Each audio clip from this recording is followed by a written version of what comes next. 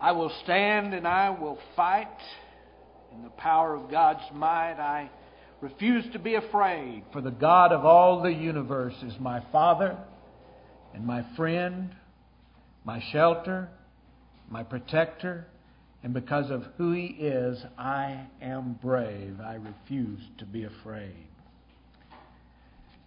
I asked Mark if the twins could sing this morning for two reasons. One is I like to hear them sing, and I don't get to do it very often. It takes me back about 38 years ago. I sat in the back row back there with some other college students of the church we attended in Fresno or Clovis, California, and they would stand up here and sing, and I was really taken by one of them. It took a semester and a half for me to get nerve, and it took the college president and several of my friends to urge me on so I'd get nerve enough to ask her out. But she was a graduating senior, and I knew if I didn't do it, I wouldn't have the chance. So finally I did, and the rest is, as they say, history. There's another reason, though, I asked Mark if they could sing, and that was, I thought, well, if I do that and y'all get to hear them sing, then maybe you'll let me come preach again sometime. Let's turn to the book of Jude, if we could. Way back in just before Revelation, just before maps, is the book of Jude.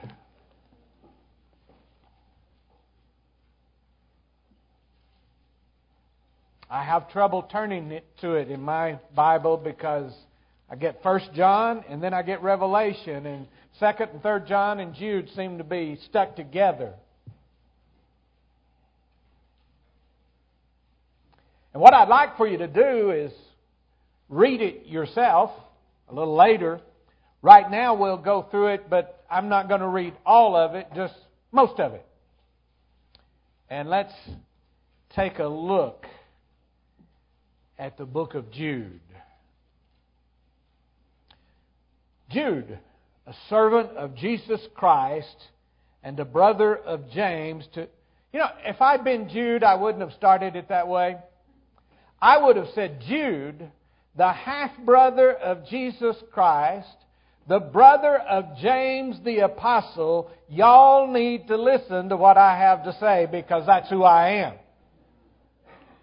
But Jude was more mature than I am, and he didn't do it that way. Jude, a servant of Jesus Christ, brother of James, to those who have been called, who are the loved by God the Father and kept by Jesus Christ, mercy, peace, and love be yours in abundance.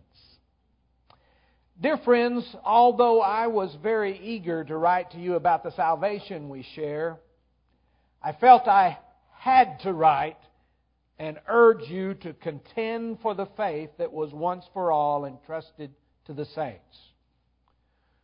For certain men whose condemnation was written about long ago have secretly slipped in among you.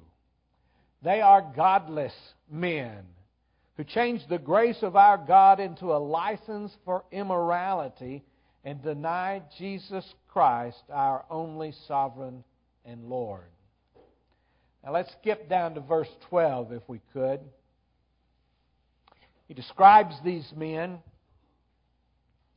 These men are blemishes at your love feast, eating with you without the slightest qualm, shepherds who feed only themselves. They are clouds without rain. That kind of upsets us in West Texas, doesn't it? Somebody described as a cloud without rain. We know. Blown along by the wind, autumn trees without fruit and uprooted, twice dead. They are wild waves of the sea, foaming up their shame, wandering stars for whom blackest darkness has been reserved forever. Now let's go down to verse 16. These men are grumblers and fault finders. They follow their own evil desires. They boast about themselves and flatter others for their own advantage.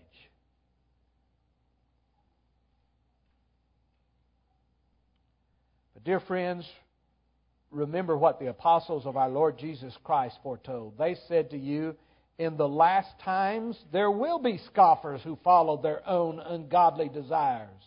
These are the men who divide you, who follow mere natural instincts and do not have the Spirit. But you, dear friends, build yourselves up in your most holy faith and pray in the Holy Spirit. Keep yourselves in God's love as you wait for the mercy of our Lord Jesus Christ to bring you to eternal life. Be merciful to those who doubt. Snatch others from the fire and save them. To others show mercy mixed with fear, hating even the clothing stained by corrupted flesh. To Him who is able to keep you from falling and to present you before His glorious presence without fault and with great joy, to the only God, our Savior, be glory, majesty, power, and authority through Jesus Christ our Lord before all ages, now and forevermore. Amen.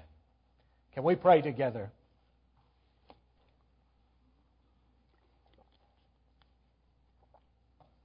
Father, thank you for your word.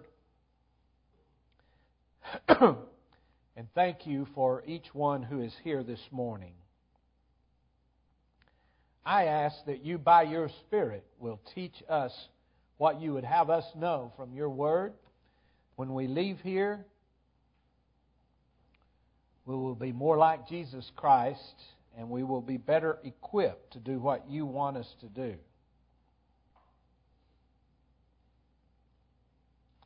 And I pray in all things that your greater glory will be our chief concern. In Christ's name we pray. Amen. When I was really young, I liked to fight. I must have liked to fight because I was always getting into fights. I have some broken teeth and scars to prove it.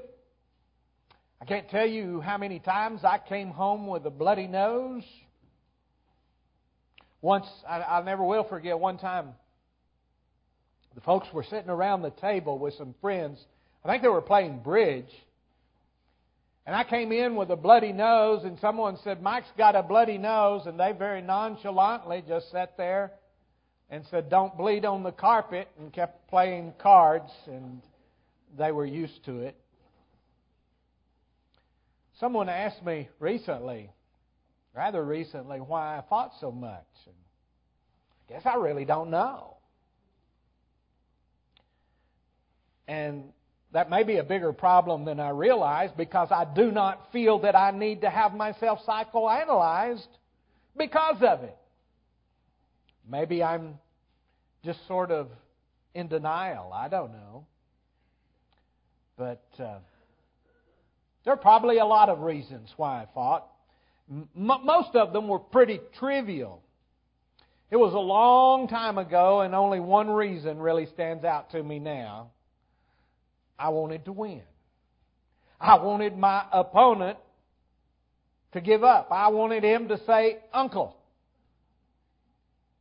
Now, for the most part, I quit fighting years ago.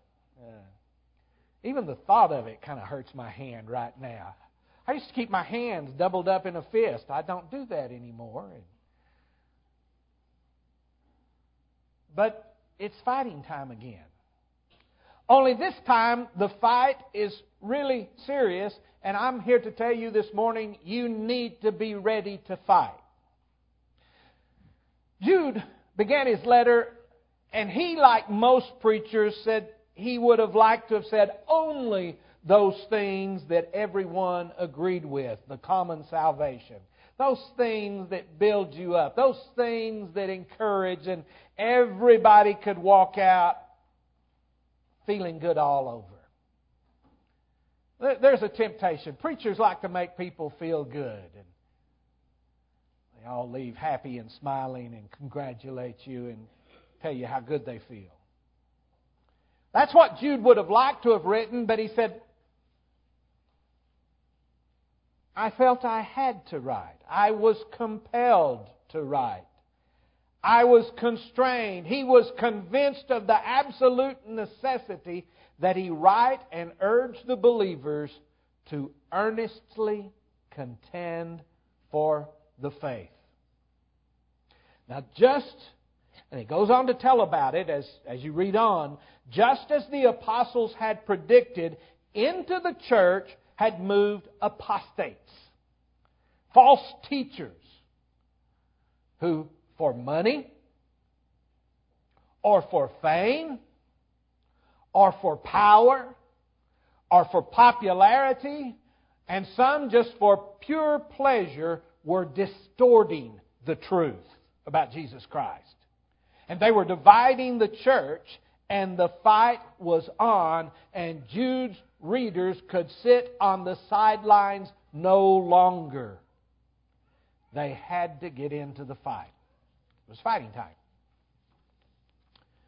On Friday, May 10th, 1940, Hitler and the Nazis invaded Belgium, France, Luxembourg, and the Netherlands. The Prime Minister of Great Britain, Neville Chamberlain, resigned. Winston Churchill became the Prime Minister. Working on through the weekend, he put together a war coalition government. And on Monday, May 13th, he spoke to the House of Commons for the first time as Prime Minister. Now, the House of Commons would have much rather listened to nice Neville Chamberlain. You know, he's the one that came with holding the piece of paper and got off the plane and said, "Peace in our times." They'd rather heard "peace in our times." It'd been much nicer. But they had to hear Churchill's words that day when he said, "I have nothing to offer but blood, toil, tears, and sweat." The war was on, and it was time to fight. Now, I'd like to say only nice things this morning. Things that would lift you up and give you a warm, fuzzy feeling all over. But I think the times are too desperate for that. These are times that I did not believe I would ever live to see. I heard preachers preach about it when I was young, but it wouldn't happen in America. I didn't think it would. And that is widespread persecution of Christians and Christianity right here in the United States. Oh, I knew it existed, but I attributed it to isolated incidents orchestrated by a few headline-grabbing anti-Christian kooks. But if you follow the news, and I'm not suggesting you look at these, but I've been tracking them lately, you find an ever-increasing number of well-documented cases of persecution against Christianity and Christians right here in the United States. Oh, you've heard about the IRS and the administration coming against people. The story that upset me most this last week was the story, as a Fox News story, of Air Force Chaplain Lieutenant Colonel Kenneth Reyes. Colonel Reyes has a column in the base website that's called The Chaplain's Corner. He wrote an essay about chaplains in World War II. The title of the essay, quoting a World War II chaplain, was "No Atheist in Foxholes. Chaplains Gave All in World War II." I read the essay. It's nice. was mostly history. I didn't see anything offensive in it that anyone could have found offensive, but they did. And after one complaint, the base commander ordered the essay taken down. He issued an apology, but the Military Religious Freedom Foundation was not satisfied. They demanded that Chaplain Reyes, Colonel Reyes, be punished. I think it's kind of interesting to me that those words that he quoted were quoted by the Commander-in-Chief of the Air Force in 1954, President Dwight Eisenhower, who had been the Supreme Commander of Allied forces in World War II. And he said there are no atheists in foxholes. But now it's such an offensive thing that the chaplain who spoke it has to be punished. Every week, if not every day, you'll find more examples of persecution of Christians and Christianity right here in the United States. And it's most likely going to get worse. I expect things to get tough, and we've got to be ready to face it in a biblical and Christ-like manner. It's very likely that Christians in 21st century America will suffer persecution very similar to Christians in most other countries and Christians in most other centuries. And how we handle it is extremely important. God's glory is at stake, and how you react to this reflects on God's glory. And your witness is at stake because people are watching you. And we've got to be about our real business of making disciples. And how you handle this struggle and how you handle the persecution is going to affect your disciple making. It's time to fight, but don't forget, Paul said in 2 Corinthians 10, verse 3, "For though we live in the world, we do not wage war as the world does." The weapons we fight with are not the weapons of the world. When I was young, when somebody wanted to fight, I fought just like they did. And I wanted to fight harder and stronger and better. But now we're called to fight a different way. You and I are called to fight. Jude's words are that you contend earnestly. The Greek term there was associated with a contest in the stadium. It indicated a strenuous struggle to overcome an opponent, like in a wrestling match. Later came to be used of any conflict, but a conflict in which you would put out an all-out effort to win. You'd use all the energy you could muster. You'd use all the resources that were available to you, and that would reflect what Jude said, that you contend earnestly. You give it all you've got. You're called to fight. Several times the Apostle Paul told young Timothy to fight the good fight of faith. Paul told the Ephesians to put on the full armor of God so that you can take your stand against the devil's schemes. For our struggle is not against flesh and blood. You and I are called to fight. We're called to struggle. We're not called to roll to glory on beds of ease. That's not our position. We are called to fight. It's time to fight. Now, 50 years ago, all you would have had to do to get me to fight was to call me a name like chicken or sissy. Them was fighting words. Now, if you were to call me a chicken or a sissy today, I would probably say something like this. That's your opinion. And you may be right. I don't know. But I would see no need to double up my fist and hurt my hand.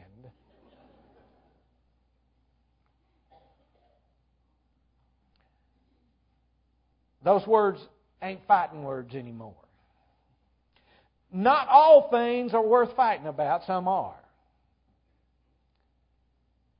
And I've learned now that I'm older and I am called upon to protect a loved one or a friend of mine, I'm willing to pick up anything handy. And I'm willing to fight. For some things are worth fighting for. Jude said he wanted you to contend for the faith. Your priority in this fight is the faith. Now, what is that faith that was once delivered for all delivered to the saints? The faith that was once for all delivered to the saints. In Galatians chapter 1, verse 23, Paul is repeating a report about him, where they said, the man who formerly persecuted us is now preaching the faith he once tried to destroy. He's preaching the faith he once tried to destroy. The faith is what Paul taught.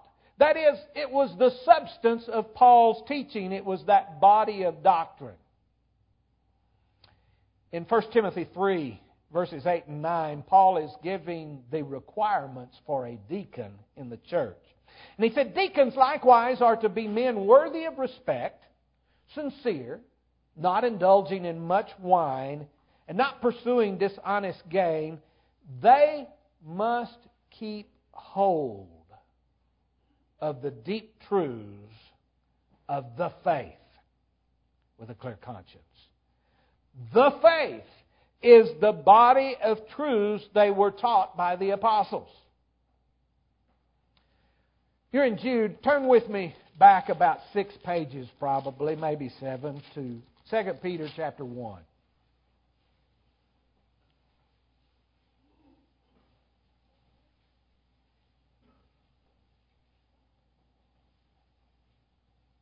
Let's look at verse 3.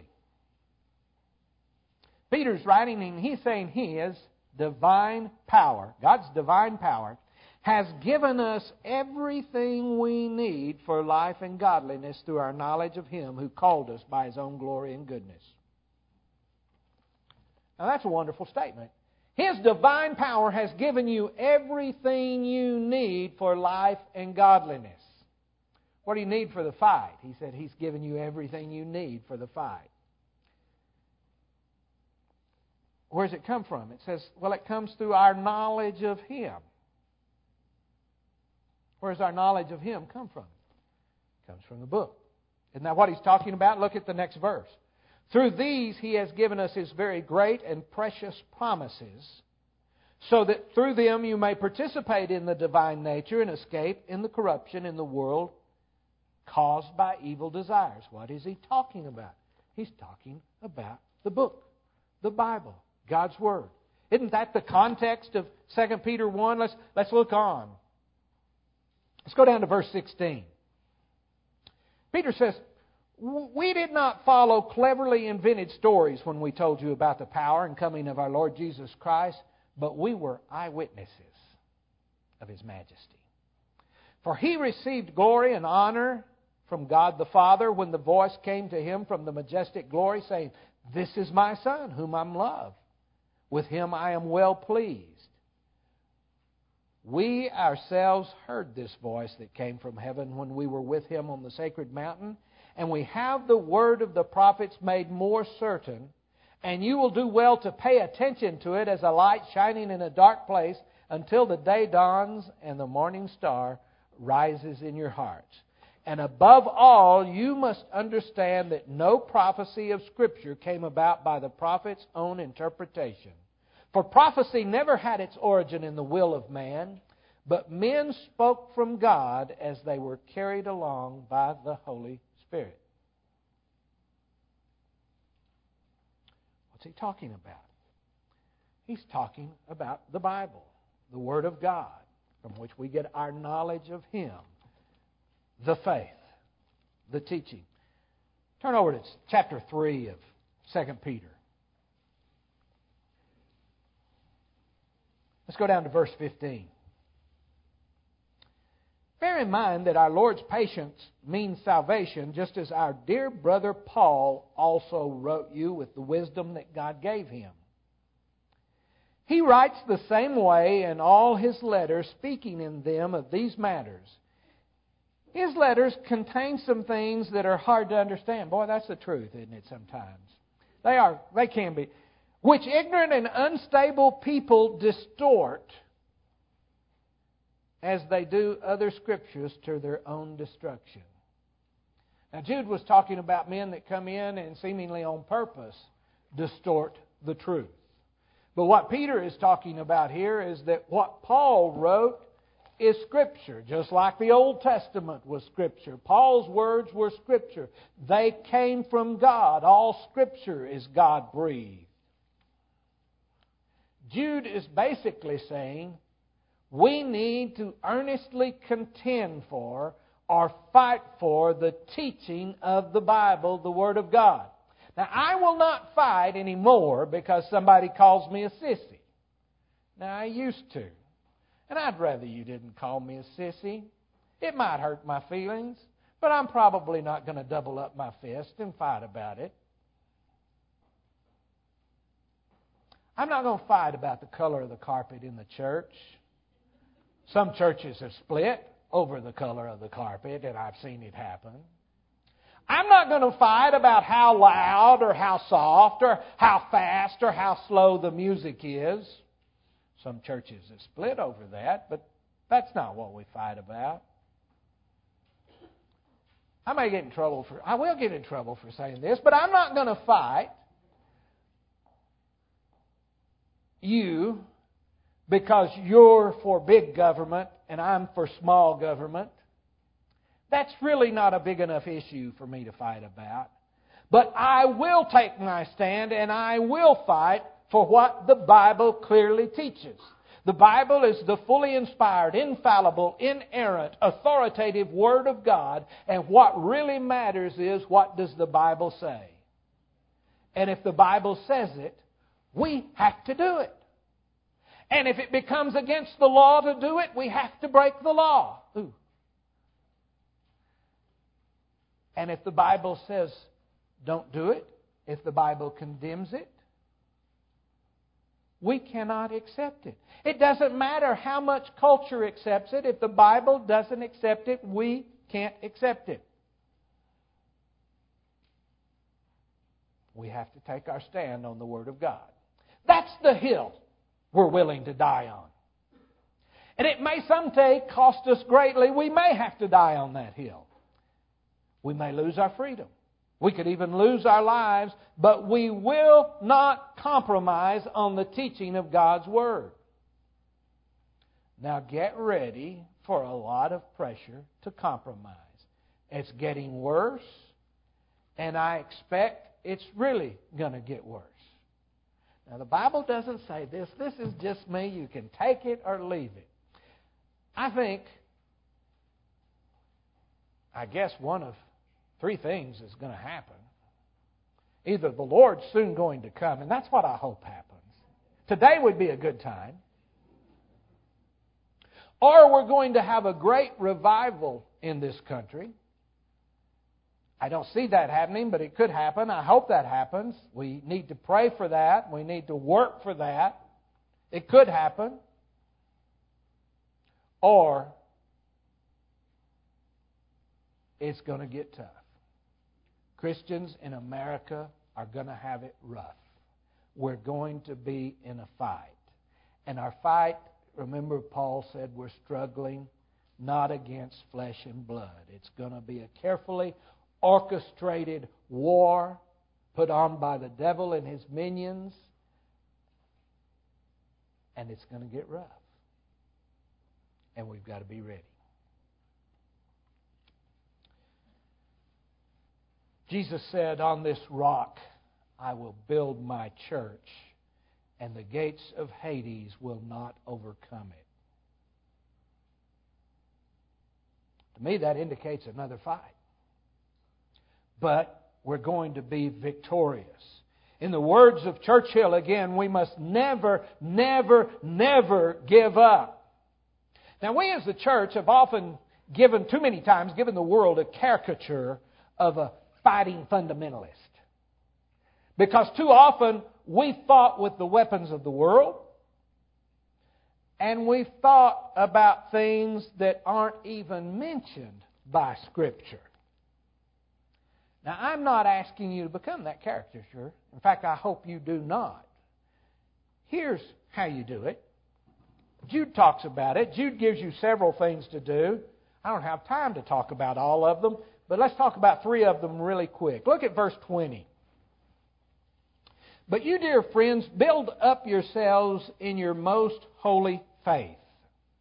Build up yourselves in the Word of God. Do it yourselves. You can't depend on someone else. You need to read it. You need to meditate on it. You need to memorize it. You need to become people of the book. You need to know the Bible. And it's becoming more and more important that you do, because you need to know where you're going to take your stand. And you need to know how you're going to take your stand. And it's an ongoing thing. You keep building yourselves up. You're never going to get to the point where you can say, I can stop. I have it done. You build yourselves up. Building yourselves up is one translation. Become men and women of the book. And then he said, praying in the Holy Spirit. In Romans 15, Paul said, I urge you, brothers, by our Lord Jesus Christ and by the love of the Spirit, to join me in my struggle by praying. How do we fight? We fight by praying. Join me in my struggle by praying to God for me. Pray that I may be rescued from unbelievers in Judea, and that my service in Jerusalem may be acceptable to the saints there. Luke 18, verse 1, Jesus told His disciples a parable to show them that they should always pray and not give up.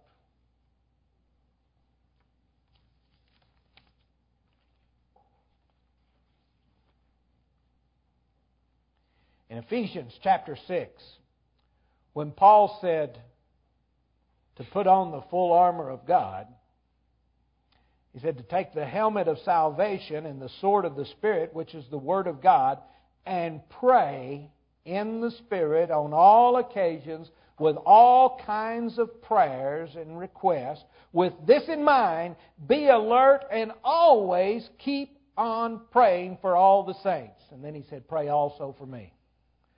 Paul depended on prayer in the fight of faith. You and I must also. I don't know that I understand it completely. I certainly can't explain it.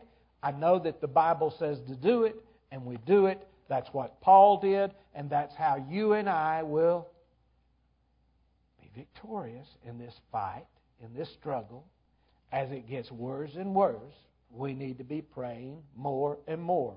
One of the principal weapons for warfare is prayer. Do it.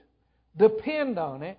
And keep on doing it. Never, never, never give up praying. Now, verse 21.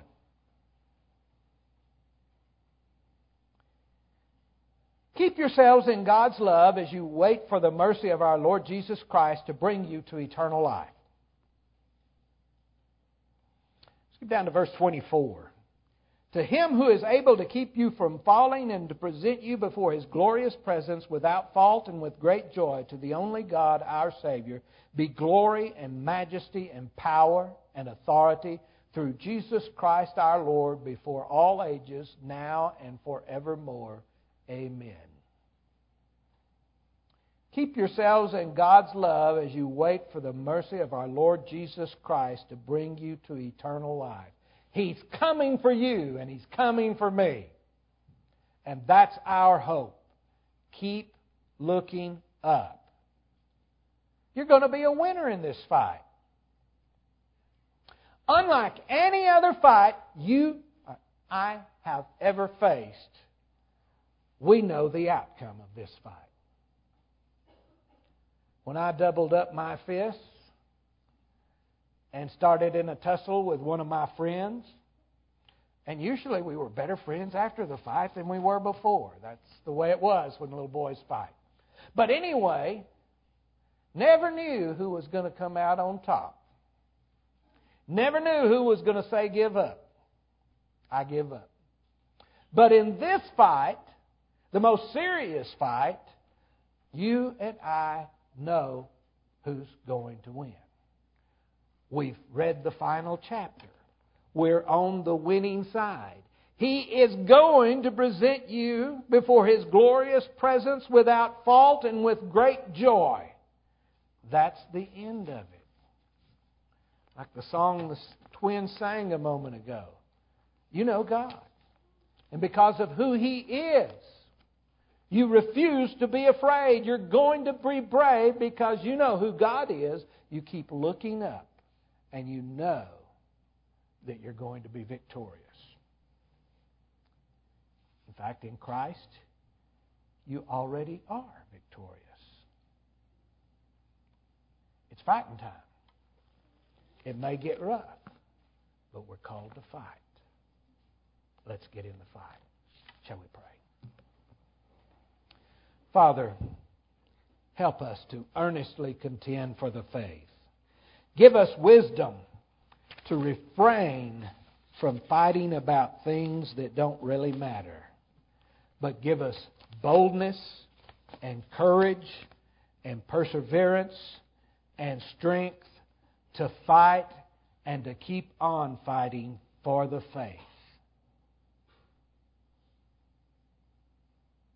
In Christ's name we pray.